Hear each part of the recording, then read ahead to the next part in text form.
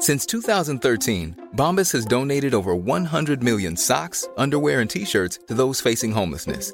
If we counted those on air, this ad would last over 1,157 days. But if we counted the time it takes to make a donation possible, it would take just a few clicks. Because every time you make a purchase, Bombas donates an item to someone who needs it. Go to bombas.com/ACAST and use code ACAST for 20% off your first purchase. That's bombas.com/ACAST, code ACAST. Hey, it's Danny Pellegrino from Everything Iconic.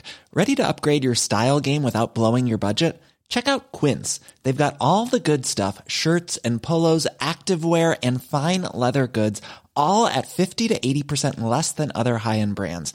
And the best part? They're all about safe, ethical, and responsible manufacturing. Get that luxury vibe without the luxury price tag. Hit up quince.com/upgrade for free shipping and 365-day returns on your next order. That's quince.com/upgrade. Hello and welcome to Off the Beaten Track podcast. I'm your host, I'm Stu Whiffin. It's another week, therefore it's another episode. Today's episode, I sit down with Alan Seeper Mustafa, aka MC Grinder, and we have a right laugh. You're in for a treat today. It's an absolute banger. Before we get on with that chat, just a few thank yous and shout outs.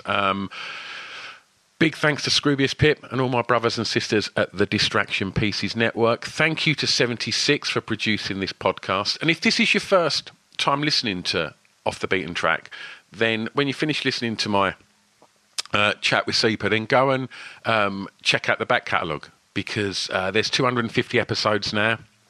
If you like comedy, you can hear me talking to In-Betweeners, James Buckley, Blake Harrison. You can hear me talking to James Acaster, Ed Gamble, Maisie Adam.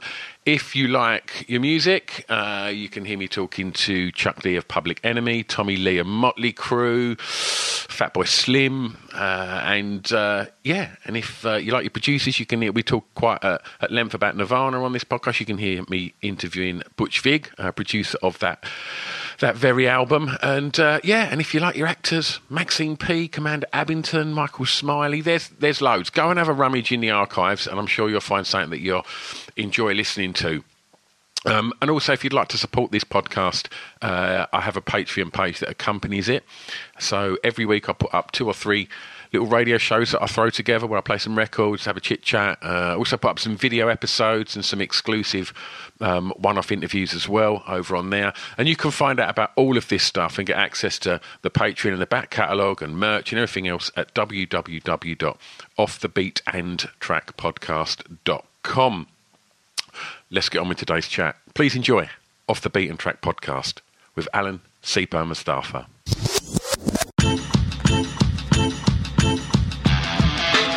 It's Off the Beaten Track podcast on the Distraction Pieces Network with me, Stu Whiffin. Okay, we are recording. Joining me via the means of Zoom today, Seeper. How you doing? Yes, all good, man. How you doing? Seeper. Seeper. Yeah.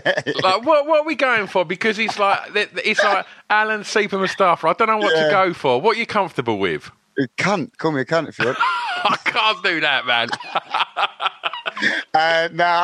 Call me whatever you want. Call me Alan. Call me Seeper's just a nickname that everyone calls me. So, what are you comfortable with? Just whatever, man. Yeah, call me Seeper. Yeah, right, that's all right. Cool. Yeah. We'll go with that then. Or Superman. Yeah, up to you. Seeper's good. Yeah. Well, I appreciate your time today, mate. And before we start talking records and stuff, I just want to kind of ask how you found. I mean, we should point out that we're recording this on the 2nd of Feb, and we're still in the thick of another lockdown. So I just want to know how you found the last 10, 11 months as both a human being and a creative. Yeah. Well,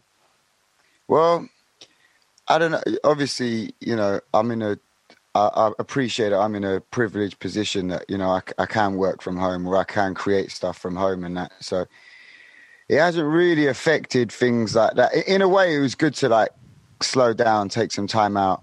Do you know what I mean? And do things that you'd usually put aside or procrastinate. At first, I did nothing. Do you know what I mean? I literally just enjoyed There's a lot of reflection as well, because you don't really stop, and then you start thinking about things you've done, and I guess appreciating things you've done more than ever, and just like catching up on old friendships and life and stuff, which is good. Which also feeds, I guess, into being creative, because you're just living life again a little bit. Do you know what I mean? So you're sort of having time to be inspired again, maybe. I don't know. But yeah, well, we had a lot of writing work to do, so it was kind of like I would have just been locked away anyway. Do you know what I mean? And then me and Hugo started our podcast as well, because we felt like there wasn't enough podcasts in the world. Need another one. yeah, exactly. Yeah, but do you know what? More so than ever, it was just a good way of catching up as well, and just like doing something that wasn't like with your flatmate. Do you know what I mean? Yeah. Like it was good, man. And I don't know, man. Like, I do feel like reflecting back on it, it probably did have an effect on me, because I sort of got COVID last year in like March. Oh, really? Early on?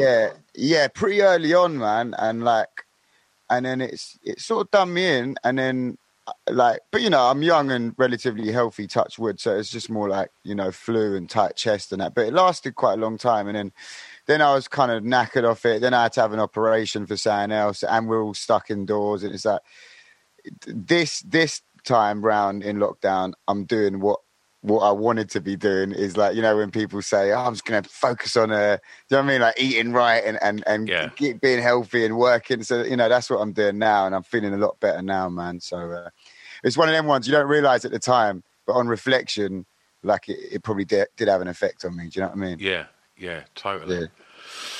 Let's talk records. Yeah, man. I'm going to ask you for the first track to tell me the song that you regard as having the greatest ever intro. Yeah. Well, it's hard, man, because there's a few tracks, but you can have some honourable mentions, mate. Yeah. That's okay. Cool. That's sweet. All right. So probably the one I'd put in the hat, the metaphorical hat, would be "Original Nutter" by Shy FX. What a tune, man! Yeah, mate. Like it's like I was listening to a podcast with Riz Ahmed the other day, yeah, and he said it so well. He said, that's the one track that if an alien came down and you wanted to show them about London culture in that time, you show them that track. It's so true, man. It just encapsulates it. Like this guy, you know, he's like an Iraqi guy from London, but doing a Jamaican style. You know what I mean? Over drum and bass, which is it's just like, it's a melting pot, isn't it, man? And like, yeah, it's just like big up Shy FX, man. He's a G for that one. And yeah, it's kind of timeless, man. Like whenever we drop that at raves, when we play out and that, it's just no matter what generation, it always bangs. You know what I mean? But yeah, aside from that, the intro it's a skit from it's a little bit from the beginning of Goodfellas, man, which is like one of my favorite films of all time, man. So I couldn't not put it in the bag. You know what I mean? When he's talking about. Carrying, we used to carry your mum or your grandma's bags or whatever out, right? And it was out of respect, you know what I mean? And then it comes in like, man, that's some gangster shit. Do you know what, that film, man? It's like crack. It's one of them ones that like, if I just like, I think, well, I'm going to go to bed now, and I just go through the TV, and it's like, oh, Goodfellas has just started, and I just like, that's it, I'm 3 hours in there, like it's going to happen. It's like, can't turn that off, man. And it is, that intro so impactful, you know, and it's like, huge film, man. Like, when you're out and about and you've got like headphones on and you listen to music and that, do you immerse yourself in it? Do you picture it? Like you're in music videos when you're walking down the road, 100%, man. 100%, yeah. Oh, my days. That's exactly what I do, man. Like, and then you can just imagine what it looks like from the outside, and it's just silence outside. But I've got a better bop suddenly. Like, suddenly I think I could bang out anyone that even looks at me. Like, if I'm listening to certain things, You know, like, you think you're bad when you're walking through and there's no one around, and then suddenly you're like, oh, fuck, you know. But like, it's proper like that. Or it'll be like if I'm listening to some like atmospheric or you know, like 80s shit, you know, and you're on a bus and you're looking out the window squinting, and, and I'm imagining there being a camera watching me do squinting. Screening, thinking of a better day. But yeah, no, 100%. That's I'm well like that, man. I wonder if, like, because you just mentioned that, so like people must do that. But I wonder if that's a thing that everyone does, or a certain type of person, I guess. I've asked a few people on here that. Yeah. And no one's ever said, no, I don't do that. Yeah, it's impossible, man. Yeah. Like, for me, it's like, you look at the Massive Attack video, you look at the Verve video, and it's like, you're strolling down the street untouchable, aren't you? It is. It's that walking on your own, man. Like, definitely. All right. Well, for track 2, I'm going to ask you the first song that you remember that had an emotional impact on you, please. Okay, cool. So obviously, like, emotions can mean, you know, it can mean anger, it can mean whatever, but I took it at the most surface level, which means crying. Yeah. and I remember being in my room, because the reason I say this is because I do really remember the emotion of that moment. You know, like, for me, the first type of music I was into was rap, and it was always kind of like pretty like just like hardcore, like West Coast, like gangster shit, or like, you know, pretty dark, moody East Coast stuff. You know what I mean? Like, whereas I never really listened to like anything with singing on it or anything. You know what I mean? Like, and I remember like listening. I had Fugees' The Score, which was like one of my first albums I had, and like listening to their version of No Woman No Cry, which is like an acoustic like live version, I think, like, and I think it's because you know, like the audience and everything, you know, it gives you goosebumps, and I just started imagining, you know, like, no woman, no, and I probably heard that before the Bob Marley version, you know, like 12 years old. Oh, really? Yeah,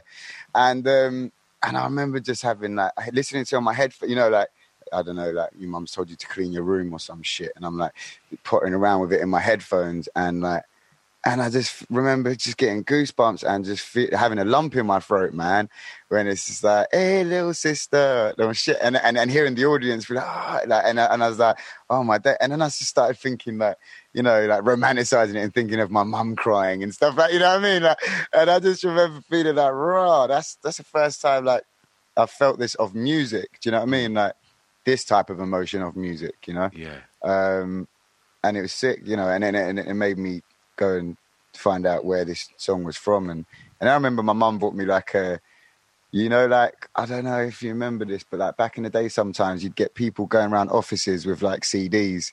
Yeah. And you know, like, and it was like a Bob Marley bootleg, like 6-pack of CDs. Yeah. And I was only into rap, and my mum brought that home for me. I was like, what's this? Bob Marley, it's like 1950s. and then I remember being like, oh shit, that's where that song's from. And like, oh, okay, this guy, yeah, you know, and then studied all of that stuff, kind of thing. And so where was that? Where was home? Home was New Malden. So it's kind of like the outskirts of southwest London, like New Malden. And then I moved to Chesterton. So it's kind of like, and he used to hang around in Kingston. It's that kind of area, man. It's kind of like nothing's really happening. You know what I mean? Like, early on when you was teenagers, there's a bit of a graffiti, MC, DJ sort of jungle garage culture. But then people either go down a certain road, you know what I mean? Or they go down a road where they grow up too quickly and they just get a job and there's nothing creative, you know what I mean? It's just, that's kind of where it felt like there, man. And you're like, you're on the peripherals of it, you know what I mean? You're not really there. You can smell London, but you know what I mean? You're not really there. And for some reason you don't really, you know what I mean? Most people don't really, oh, it's a mission, I'm not going up there. Do you know what I mean? It was like that. It weren't until like college days and that, until I started, you know what I mean? And meeting different people and hang around in West London and then, you know, eventually all over and that, and raving and that, do you know what I mean? But early on, it was literally that, you know what I mean? It's just that. And those early days at home, like aside from your Schneid Bob Marley CDs, was there like records on at home? Like, did your folks have music on and stuff? That's the thing, man. Like, my mum's from Czech Republic. Yeah, she's from Prague, and she's like, they was raised in like a communist era, innit, where there wasn't much outside anything coming from the outside, and they couldn't go out either, you know. And there might be one person with like a Beatles tape or, like, and hiding while they listen to it. You know what I mean? They're not allowed. So they're crazy. They're crazy, innit, man? And like, if you think about it, it's like, I'm talking about like the 60s and 70s, you know, like where people's parents here might have been hippies, or they was down with some sort of culture, you know, like, or I don't know, you know, Teddy boys, you know, like there's different things, different cultures, right? But like, there was nothing there, you know what I mean? It was literally just whatever was inside the country, you know. So even for her age, her taste is quite old school, you know, like there'd be like some Czech opera singers, or like, you know, like a Czech folk singer or whatever that she loves. But like, it wasn't really a musical family, man. Like, and my dad's from Kurdistan, you know what I'm saying? So it's like, you know, again, there might be some Kurdish satellite TV on with like some random folk singer or some shit. But like, they weren't really into music, man. Like, growing up, like, it's mad when I reflect on it, because I'm like, where did it come from for me? Because growing up, there was no music in the house really, apart from like my mum might be playing like a little bait one like that, like some Czech folk singer while she's cleaning, and I'm like, oh, do you know what I mean? Like, it's not like, you know, when you hear stories, you're like, oh, yeah, like, my parents used to listen to Curtis Mayfield and shit, you know what? Like soul music and funk playing in the house, loads of records. Like, it wasn't like that for me, man. Yeah. Like, it was TV for me in the house. It was TV. It was like, it was more about me just being plopped in front of a TV and watch it. When I think back, I'm like, yeah, but where did the music come from? It would have been like The Box and MTV early on. That's where my first, you know. That's why I was into like a few select, you know, when you're a kid, you're into like a few select things because it's the only things that you've been fed. Do you know what I mean? So like, I was into Snoop Dogg, Doggy Style was one of my first tapes. And I remember listening to it and feeling that, you know, when you listen to something and you feel like you already recognize it. Yeah. You know what I mean? You have that instant connection. And same with Nirvana. Nevermind. And that's probably because I was, you know, it would come up on MTV before. I mean, it's probably in me without me even knowing, you know what I mean? And Cypress Hill and Beastie Boys, all these, you know, that era of like MTV. And but before that, when I was a kid, I must have, you know, my mum must, okay, so there must have been like an Elvis tape around or something, because weirdly enough, when I was like between the ages of 5 and 8, I was into Elvis because I had this one tape that I used to listen to. And Michael Jackson as well, Michael Jackson Bad. So those were probably my first ones, like, but I don't even know why, because it wasn't even my generation, but maybe that was something that was in the house. You know what I mean? That kind of early to mid 90s, like MTV generation was like, that was when MTV stamped itself on the world, really, wasn't it? That was like huge. There's so many records that you hear now that when you think you go back 10 years before that, and it was just as music videos were sort of starting to happen, whereas now you hear Teen Spirit, you hear Sabotage, you know, you hear When the Ship Goes Down, whatever, you picture the video straight away, don't you?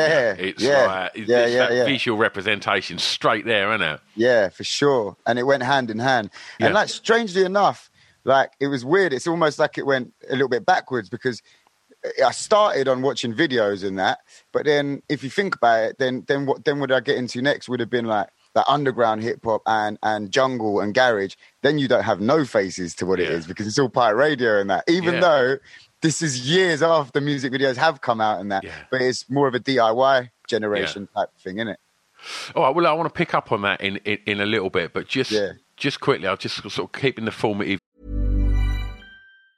Hey, I'm Ryan Reynolds. Recently, I asked Mint Mobile's legal team if big wireless companies are allowed to raise prices due to inflation. They said yes. And then when I asked if raising prices technically violates those onerous 2-year contracts, they said, "What the f*** are you talking about, you insane Hollywood ass?"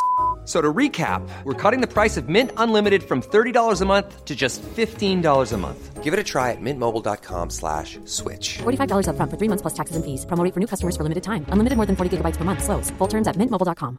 Planning for your next trip? Elevate your travel style with Quince. Quince has all the jet-setting essentials you'll want for your next getaway, like European linen, premium luggage options, buttery soft Italian leather bags, and so much more. And it's all priced at 50 to 80% less than similar brands. Plus, Quince only works with factories that use safe and ethical manufacturing practices. Pack your bags with high-quality essentials you'll be wearing for vacations to come with Quince. Go to quince.com/trip for free shipping and 365-day returns. Hey, Dave. Yeah, Randy. Since we founded Bombas, we've always said our socks, underwear, and T-shirts are super soft. Any new ideas? Maybe sublimely soft. Or disgustingly cozy. Wait, what? I got it. Bombas. Absurdly comfortable essentials for yourself and for those facing homelessness. Because one purchased equals one donated. Wow, did we just write an ad? Yes. Bombas. Big comfort for everyone. Go to bombas.com/ACAST and use code ACAST for 20% off your first purchase. Years for Track 3 and ask you the song that reminds you of your time at school, please. Yeah. So like I was saying, like my first ever tape was Snoop Dogg Doggy Style. And I remember just seeing it in my sister's friend's room and borrowing it without her knowing and never giving it back. And I was about 11 years old. Like, it was my first hip hop tape. I just, because I obviously saw the cover, and the cover's iconic, man. It's that, for anyone that ain't seen it, it's like a animated cover of Snoop as a dog with, it's over a kennel with a girl's ass sticking out. So I've actually got tattooed on me now as well. So as a kid, I was obviously drawn to that. And then I started banging it on my headphones. And I remember there was, and obviously still to this day, like for me, the whole album is perfect. Like Dre on production. It's just, I don't know. It's just so like the mix as well. It just sounds so good. Like, especially for the time, and every single tune fit in nicely. Like, obviously, some of the subjects are a bit dated. I can't really relate to them. But just to touch on that, like as a young kid, that must have been so rude and exciting and naughty. Yeah. Do you know what I mean? Yeah, for sure. And do you know what? It was that, like, this sounds weird, but like it gave me like it did make me have a little bit of a like misogynistic edge at the time, just like, fuck bitches, they're going to cheat. And, even though I didn't know, I've never even had a girlfriend, you know what I mean? But that was kind of installed in you. And that kind of then went hand in hand with like the rude boy culture as you got older, do you know what I mean? Like the sort of bravado of it all and stuff, I'm talking, once you get to like 20, you realize it's bullshit and, you know what I mean? You grow up and you learn. But like, those things did install that in me, and also smoking weed. I wanted to smoke weed before I'd ever smoked weed, just because it felt right. It wasn't even like I want to look like that guy. I understood that I wasn't, you know what I mean? But like, it just felt right, like that sound with smoking, especially then after that, I got Temples of Boom, Cypress Hill, and Bone Thugs and Harmony, East 99, and all these things. This was all smoking music. Do you know what I mean? Like, but you want to immerse yourself in the whole thing, don't you? If that's what you're into, you like the videos, you like the music. You want to, you want to dress like them. You want to be part of that culture, don't you? Bruv, I used to have the big plaid checked shirts and that. Yeah, I had because I was also into Nirvana a little bit. I had and I wanted to look like Kurt Cobain at first. But I'm quite like dark hair, and then so I had my hair grown. And then I tried to bleach it, and it went like fucking orange or some shit. And then I was like, oh, no, fuck that shit. And I got, listen to Snoop Dogg. And then I remember like braiding my hair, bro, with rubber bands, wearing checked shirts and baggy jeans, and wanting a 40. I didn't even know what a 40 was, but I just wanted like a 40 and shit. I didn't even drink yet. And going around, and that's why this tune that I'm about to say, Pump Pump, by Snoop Dogg. It's one of the last songs on Doggy Style album. I used to go around the playground just spitting those lyrics. Like, it's like, you hear and you feel I got something for you. And like, because I think it really hit me differently is because it's Snoop on the first verse. And then the second verse is, oh man, I forgot his name, man. But you get like the little kid that's called Lil something, you know what I mean? Lil Malik, I think his name is, And I thought it was a girl at first, and then I looked in the back, I was like, oh, that's like a kid that's like 11 years, and he's talking about like, make up your mind, make up your mind, bust gas or sling rocks. And I'm like, right, that's sick. Right, he's got to make up his mind. It's either selling crack or shoot guns. Both, do both. I'm not for both. and like, you know, really romanticizing it in my head, you know, like, which is mad, isn't it, for a kid? But you're looking at it like a cartoon. You're not. I guess you're not looking at the lives it's destroying. But it's, you know, it's that point where you just, I guess you're starting to sort of grow up and find your tribe and find what you're about and find, you know, and rather than just hearing the stuff that, you know, you would sort of see on Top of the Pops or what your parents are playing, you are finding your own thing. And I think that's an exciting time, man. And like, and of course you're going to stumble and make weird choices. That's what it's all about, isn't it? Yeah, exactly. Yeah, it's true, man. And I'm glad I made them then and not now. Do you know what I mean? Like, walking around my hair braided like a 40, saying "What's up, bitch" to people. So how was school? Did you enjoy it? Yeah. Like junior school, I kind of have vague memories of. Like everything's always normal at junior school, isn't it? Like just plodding along and that. And then I think, like the last year of junior school, I started finding out about, you know, West Coast hip hop, and I don't think anyone else really knew what I was talking about. But I was trying to, you know, like you're trying to school people, and it, trust me, like get on this. And then secondary school was like I went to private school for a year, and then I went to like normal school, you know, like after that in year 8. And so obviously it was a big jump, do you know what I'm saying? Because it's a big jump from junior school anyway. And it's almost like you're having a soft in when you're going to a private school, you know what I mean?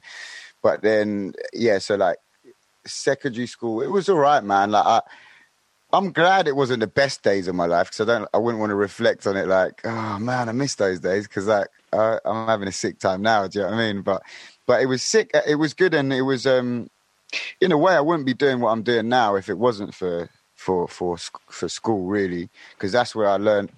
You know what I mean? That's where I learned about graffiti. Like that's where I learned about culture. You know, it was a tough time because, like, you know, you're getting terrorized. You're then terrorizing people, because it was just that sort of vibe. You know what I mean? Like it was that era of like rude boys. You know what I mean? Like the back of the bus. You know what I mean? And it was like, and you're trying to immerse yourself in that to not be. You know what I mean? To not be the prey. You know what I mean? But you're essentially acting. You know what I mean? Like because which now when I'm reflecting on, it's probably coming useful. Do you know what I'm saying? Like being an actor, but also.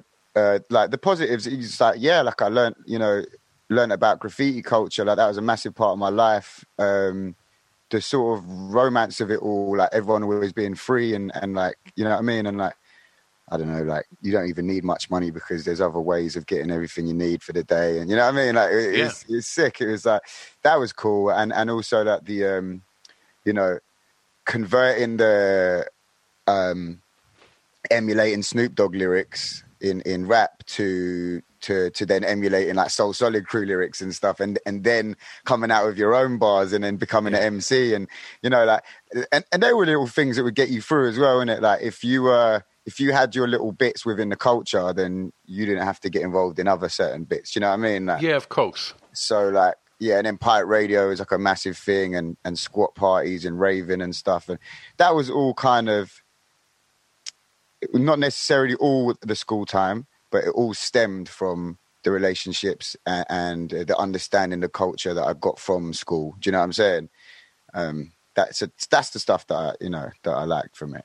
But otherwise, Did you know what you wanted to be when you was at school? To be honest, like I always thought I was going to be. Yeah, I probably always thought I was going to be a rapper. Or an MC at the time, you know. In fact, I was smoking so much weed and I didn't really care what I'd be in the future at the time. But in the back of my mind, I feel like I always thought, I'll be doing sound in music. Do you know what I mean? Like, I'll be all right. I'll sort it then. You know what I mean? Like as long as I'm doing enough now for myself, it's cool. It's not until I got to like sort of college times and that, where I was more, then I got more into like, college. Actually, college, I was still into like jungle and stuff like that. And then then I was learning through the people I met there. I was learning more about hip hop, more about my first love that I put on the shelf for a bit because of garage and jungle and that. And they taught me about, like, you know, more niche things like, you know, like Raekwon's solo album and Big Pun and Big L. And you know what I mean? And then I was like, actually, MCing shit. Like, no, it's all about rap, like deep rap it. You know what I mean? Like, you got to be saying something. And then I was mad into like 90s hip hop. And I thought, in my mind, I was like, I'm going to be a rapper, and I'm happy with just being an underground rapper with a little flat and enough to pay rent. That's it. Do you know what I mean? I didn't really have massive aspirations. But you said that, you know, you'd immerse yourself in, you know, that kind of rude boy culture as an outsider, kind of, you know, acting to obviously not end up being like, you know, the one that got the shit. And obviously you said that you went from a private school to a comprehensive, and all of these things are quite like major things in a young person's life, and then you've gone on to become, you know, very successful and in the public eye. Was you confident then? Nah, well, it's hard, isn't it? Because, like, I'm not necessarily the most confident, or like, maybe I am not. Like, I guess the more you achieve in life, the more you trust your judgment and yourself, right? So that builds confidence, right? But, like, I don't think I was that confident. I was just, it's weird, isn't it? When I think back at it, I'm like, I just got away with loads of shit. And, like, just like, I don't know, man. Like, maybe I was, but I wasn't. Like, I was quite, you know, like, I didn't even move out of my house until quite late in life, and like, my mum was quite like, you know, I'd be grounded all the time, and you know what I mean. So on reflection, I actually wasn't let to be like, I wasn't really allowed to be on my own too, you know, walking on my own 200%, because you always had this in the back of your mind, you know what I mean? But like, maybe I was confident enough just to like blag my way through a few things, you know what I mean? But like, are you driven? I wasn't, but I am now. But when I have these conversations, it makes you think, well, there must have been something, do you know what I mean? Yeah. But you just don't know it, you know what I mean? Because I smoked so much weed as well back then. Like honestly, from the ages of like 16 to 28, I had, let's just say, a way of having as much draw as I could possibly want every day. Do you know what I'm saying? So it's like, and that was my lifestyle, and pretty much because of these records that started me off in life, it was part of the, you know, you've got a soundtrack to it. You've got, you know what I mean? You know, everyone around you. Do you know what I mean? So it's like, yeah, it's hard to tell whether I was if I'm naturally a driven person, it was that that dumbed me down, or whether I was just a bit lazy. You know what I mean? And maybe a bit scared. Do you know what I mean? Maybe a bit scared to be too ambitious, because I don't know what that brings. You know, I don't want the responsibility of being too ambitious. I really like the way that you kind of put a time scale on your life by genres of music. So that was like, that was jungle then, and then I went, you know, 90s. It's like, that's really interesting. It's true, man. It's proper soundtrack business, man. Yeah. All right. Well, look, this is the last track in the formative years. So, what was the first record you remember buying from a record shop? Okay, cool. So the first record I bought was so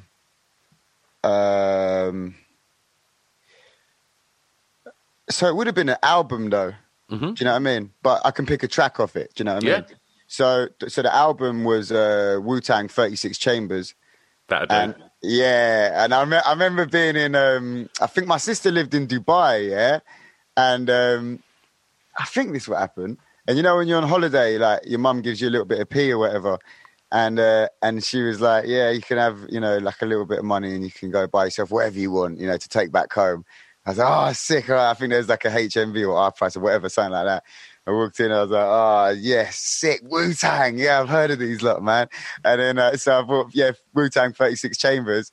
And I brought it back home in England, and because it's in Dubai, it's like, all the swear words were cut out, and she was like, it doesn't have the same impact.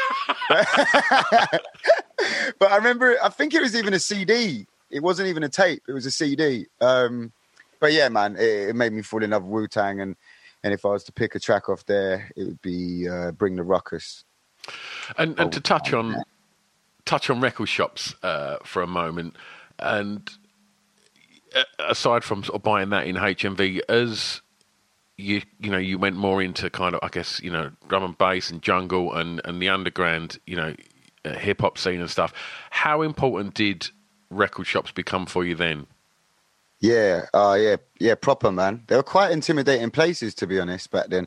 Like when you're first coming up and you don't, like now you think it's just some fucking old sneaky white guy, man. But like at the time, I'm like... Oh, he's God, man. He's the tastemaker, isn't he? Yeah, he knows exactly what he's talking about and he can see right through me. Yeah, exactly. And he's going to have 30 notes off of you and mug you right off every time. And all you want to do is try and learn and try and listen to things, but he's ain't got time for that.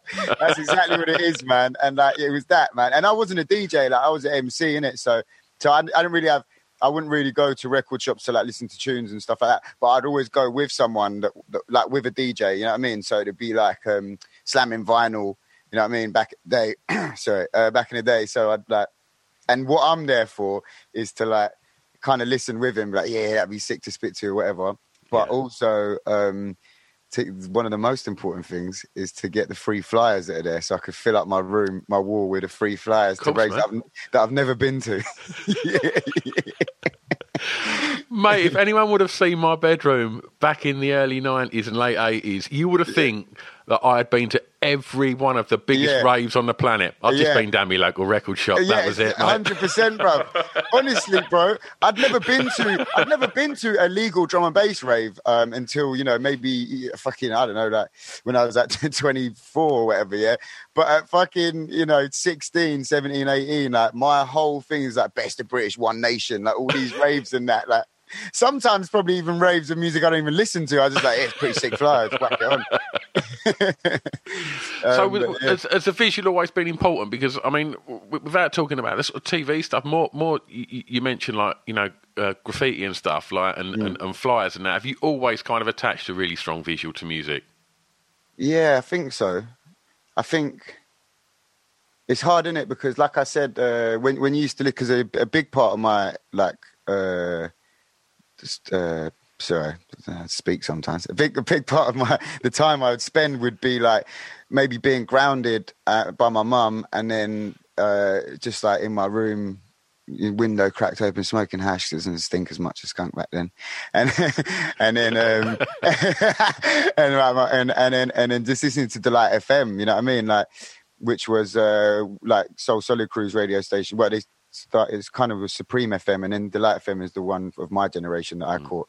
And because we're in Southwest, and that was in like Battersea, I think, or Clapham even, you'd get it, like, you know what I mean? It would have a little bit of a fucking crackle, but I think that added to it, man. Yeah, definitely. But like to say about like the visuals and that, there was no visuals then, but it was like you'd be sitting like I'd be sitting there. Like these days, you've got so many things like the TV, like blah, like lighting system. You know what I mean? I was literally there with a little hi-fi on just a hard chair with a lamp on, smoking zoot after zoot, just listening. Do you know what I mean? Staring at the wall, just listening. You know what I mean? To them and it's sick because it's live and there's phone-ins and you feel like you're there with them and you're just imagining what they look like. Do you know what I mean? You don't know what they look like, and you're painting. So visually, it's actually more interesting because you're painting these images of them. And it was the same with graffiti. Like, you know what I mean? Like, you'd be like, oh, raw. Like, you'd see, you know what I mean? You'd see a tag of someone that you looked up to and you'd be like, and you could just smell fresh paint. You're like, oh, my, they were just here. Like, raw, I wonder what they look like. You know, so that visual thing was, even if it wasn't there, it was something that you'd actually, like almost fantasize about. You know what I mean? Like, absolutely. And I'll take that back to, I guess the mid 80s, for me growing up, in Essex, hip hop was just coming out, hip hop was starting to establish, but you couldn't find it anywhere. Yeah. Like, you maybe, you could get a little bit of it on the radio and the same with graffiti, and this whole kind of culture was exploding. And there was a book called Subway Art. Yeah, and, of course, classic. And like that Subway Art, you had to pre-book it from our local library because it was like block booked by every kid in my school. Yeah. And like there'd always be like one spoiled kid that had it, and like literally everyone would be like looking over the show just to see a little bit of graffiti. Yeah. And it was like because you was just so starved of it, and that kind of what you said there, like just sitting on a chair, smoking and just listening to something and then picturing it. It's because you couldn't go on the internet and you couldn't go and see what they had for dinner. You couldn't see what he looked like. You couldn't see, where his missus had just been shopping. You couldn't see any of that. Yeah. Do you know what I mean? It's like it left it all to the imagination. And I think that is something that, I don't want to sound like, an old man by just going like, it ain't like how it was. But I do think something's lost. Yeah, now you're right, everything's so there. And, for sure. There's no journey. No, and also like like what you said, like what you could get, like you might only get one tape that's shared between everyone, or one CD or whatever, and so you study that. Do you know what I mean? You listen to that. That's why word for word all the tunes that you came up on. Do you know what I mean? But you might have some new favorite songs, but you might not know them lyric for lyric because you've got so much else to listen to. Do you know what I mean? And you described that Snoop cover really, really well. Whereas now, if someone was to tell you, what's the last album by whoever, what's on the sleeve? People don't really know now. And that's the other thing, while I'm teetering on old man territory, like it is that the album artwork is kind of lost in the fact that now everything is... There's pros and cons, obviously. I love the fact that you can listen to everything, and I'm as guilty as the next man. Yeah. But that kind of sitting there and looking at that Snoop cover was was exciting, wasn't it? Yeah, and reading like the insides that I wonder who that is that they're talking about. Yeah. Oh, I've heard him. Oh, Thingy, I heard him actually mention that on the tune. That must be his cut. You know what I mean? Like all that sort of shit. The mystique of it all, man. Yeah. All right, track 5, the song that soundtracked the year's clubbing, please. Yeah. Okay. So that's probably it's a hard one, isn't it? Because like. There's a lot of my clubbing years would have been squat parties, basically, like this jungle and stuff. But, that was just, you can't even really remember what they're playing. but also there would have been like under 18s raves and stuff, because probably people's clubbing years age-wise, like what's normal, I probably was just standing around blazing and shit. Do you know what I mean? Around people's houses, listening to tapes and that. So I've got to piece it together from different ages I used to go out. Do you know what I mean? And if I was to, and from under 18s raves and as I got older, like raving and the sets we do and stuff. So it would probably be 138 Trek by DJ Zinc. Yeah. Because like garage is such a massive part of like, what I was into, my fashion, and this track, man, like whether it's clubbing or whether it's listening to it on a Soul Solid set or whatever, when it comes on, you're just like, oh man, like this to this day, man, it just stays with you. Like when it's one of them ones, isn't it? Like the tracks you hear when you first fall in love with something will always stay with you, man. And and you got to work with Ben, right? Yeah, man. I think we've done some gigs with him as well, and also we're working on a little something that we can't really talk about, but we're working on a little something to drop like some new music and that, and we've been chatting to Ben as well. We've been chatting to Zinc as well. Yeah, wicked. Yeah, wicked. All right, let's take you home for track 6. A favourite song from an artist from your home county, please. Okay, so I had to Google what home county meant, and we can, I guess it's London, isn't it? Like... Yeah, exactly. I was thinking like, fucking hell, Chesterton, nothing really going on there. So yeah, I just thought, London. So for me, the best rapper in the UK is Cass is Dead, and I just feel like he branches over. You can tell that he's been through grime. He probably listened to like real hip hop. You know what I mean? But he's lived a certain lifestyle. He's been through a lot of shit. So there's a lot of like, pain, humor, technical ability, depth, and amazing creative choices within his music, man. And like, I feel like that, especially a lot of time in our scene, people are scared to take risks and then they play it safe and they've got to be like this or they've got to be like that. It feels like he doesn't follow any of the rules, man. And like, for me being like a real hip hop guy, like a lot of the times, even some of my favorite artists, amazing like UK artists, they'd be a lot simpler lyrically or whatever. But for me, Cass is just someone that you could just put in, just rap in general. It doesn't matter, UK, US, do you know what I mean? Like, and for me, he's the best from out here, man. And so his track, Pat's Earrings, I think it's just an amazing track, man. I loved it. It's got like a proper 80s nostalgia. Yeah, vibe it's to really it, like, it's quite synth heavy, isn't it? proper. And like, even it makes, to be honest, it gives me goosebumps and will put a lump in my throat, even though what he's spitting about isn't anything, you know what I mean? But it's just so, I don't know, even his bars are like nostalgic and like there's a romance to him, and it's like very filmic, do you know what I mean? Like it's very... You know what I mean? Like, and we used it on Peoples Do Nothing. Like we've never ever used a non-garage track as part of the soundtrack for a scene, and we made the decision to use this track for the last ever scene of the last ever series, man. And like, bro, like it's just, you know, we're all saying goodbye to each other in the scene, and this comes on as an aerial shot. I'm like, this is perfect, man. Like, yeah, he's a genius, man. Shout out Cass. Last track. A song that many may not know that you want them to hear, and I guess we had a chat on email, and you've kind of gone on a sort of guilty pleasure tip. Okay, sorry, I've got that completely wrong. When you said it out loud, I get what you mean now. All right. Well, look, I'll tell you what. You can throw in your guilty pleasure, and if you've got something that you want to shout about that you think people need to check out, then throw that in as well. All right, that's a good shout. All right, cool. So guilty pleasure, is again, you know, like when you're a kid and you're not necessarily into, you know, you haven't got the whole album of that person or whatever, but it's like one track you've heard, and for some reason the chords hit you, you know, as a kid, you know, it's quite like entrance level punky, isn't it? Like rebellious chords, you know what I mean? And it was Green Day, When I Come Around, and to this day I don't even listen to it. There's nothing I listen to that's even similar, well, maybe apart from Nirvana, but that, you know, that's my one like part of that music. Otherwise it's all just hip hop and, you know, different things. But When I Come Around is my karaoke jam, man, and I do you know what, I kill it, and I sound exactly like him, man. So literally that nasal, when I come around. Spot on. That was bang on, mate. Oh, you need to put an album out called Rebellious Chords. That's a great name for a record. Yeah. And it's all done in nasal tones. It's all really like entrance level punk, like American Pie soundtrack music. All right, and then, well, I guess like use this opportunity then to sort of big up something that that you're a big fan of, that you think people should check out. Okay. Let me think. Put you on the spot here. I know, innit?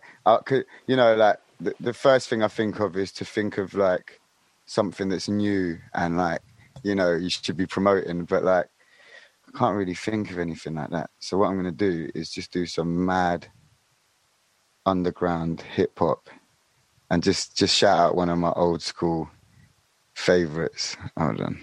Let me try. Hold on. Sorry. One sec. OGC. Sorry? All right, cool. So, OGC, is the name of the crew, which stands for Original Gun Clappers, and it's spelled Originu. OO and clappers with an AZ, so you know what they're about. Yeah, you know they're pretty serious. And a tune called Soundboy Burial, man, it's hard. It's got the sound system influence. You know, that's another thing we didn't speak about actually. Is that I was into, so like through the Bob Marley, obviously got into reggae, and then got into like you know, Barrington Levy and all these things. From listening to Jungle Records, you hear the samples and that. Yeah, of course. And then when I met up with Dan, my mate Danny Rankin, who plays Decoy in People Do Nothing, we're best friends. We've been best friends for like the last 15 years or whatever. And when I met up with him, he got me into like Supercat and Nicodemus, like, you know, like the 80s dancehall, like after reggae, it's like Gunman style, but still had a little bit of like, you know what I mean, like vibes to it, you know. So everyone go check out Supercat, man. He's like one of my top 5 dead or alive artists, man. Well, we put together a Spotify playlist to accompany the podcast, so people can go and check out all the tunes that we've spoken about today. Sick. As we kind of find ourselves sort of moving into a new year with, you know, a bit of positivity and hope that, you know, we're going to get back to an element of normality and being able to, you know, just go and do normal things like hug your pals and, you know, all the usual stuff. What are you looking forward to personally, and what's coming up professionally? just like having a wank in a bush without anyone man, judging you. Do you know what I mean? Yeah. Always going to be frowned upon, brother. But there's no COVID and still not all right. What? Fuck, I got confused. To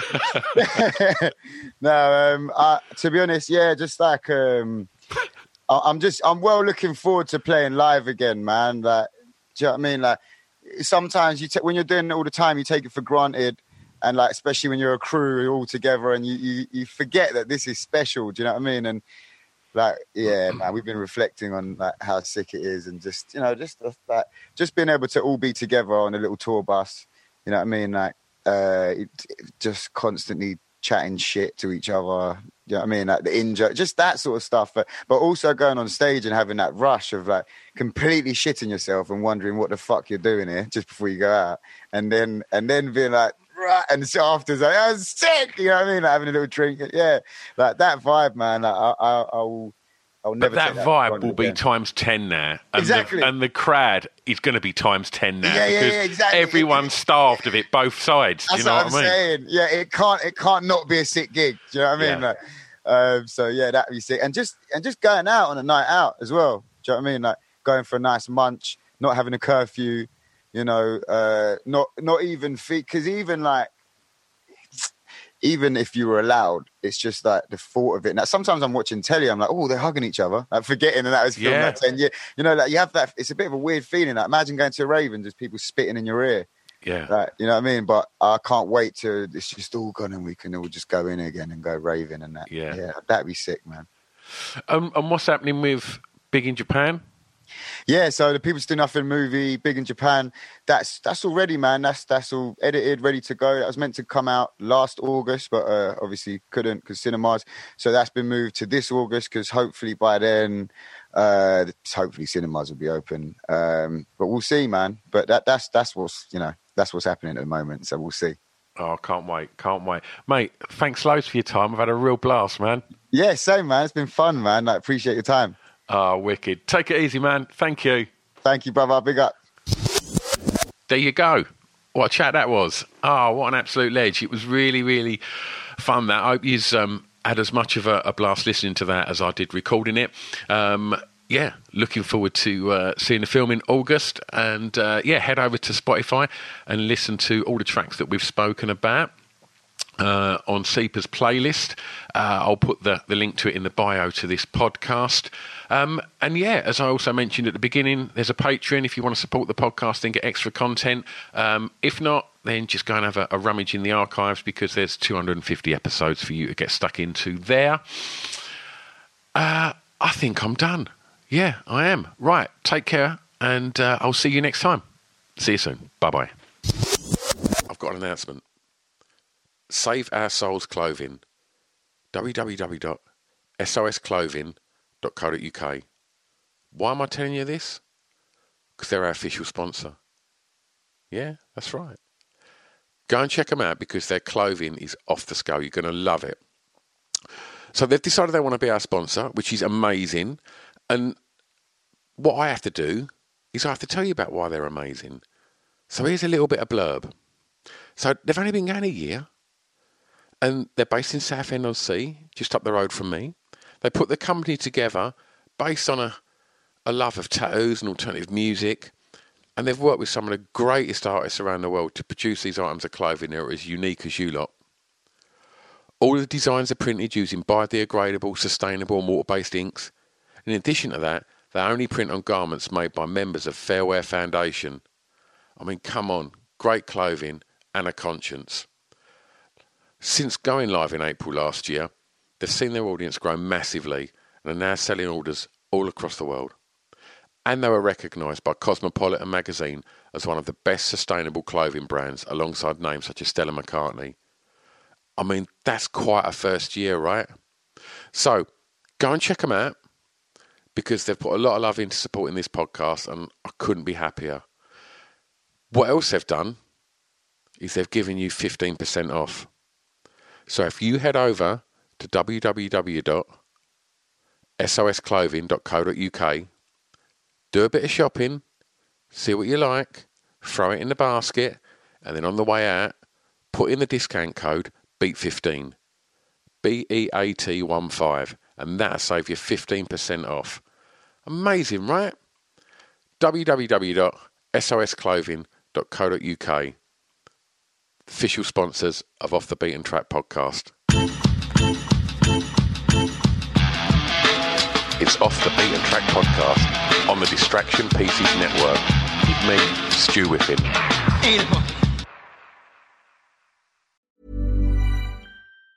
Mom deserves the best, and there's no better place to shop for Mother's Day than Whole Foods Market. They're your destination for unbeatable savings, from premium gifts to show-stopping flowers and irresistible desserts. Start by saving 33% with Prime on all body care and candles. Then get a 15-stem bunch of tulips for just $9.99 each with Prime. Round out Mom's menu with festive rosé, irresistible berry chantilly cake, and more special treats. Come celebrate Mother's Day at Whole Foods Market.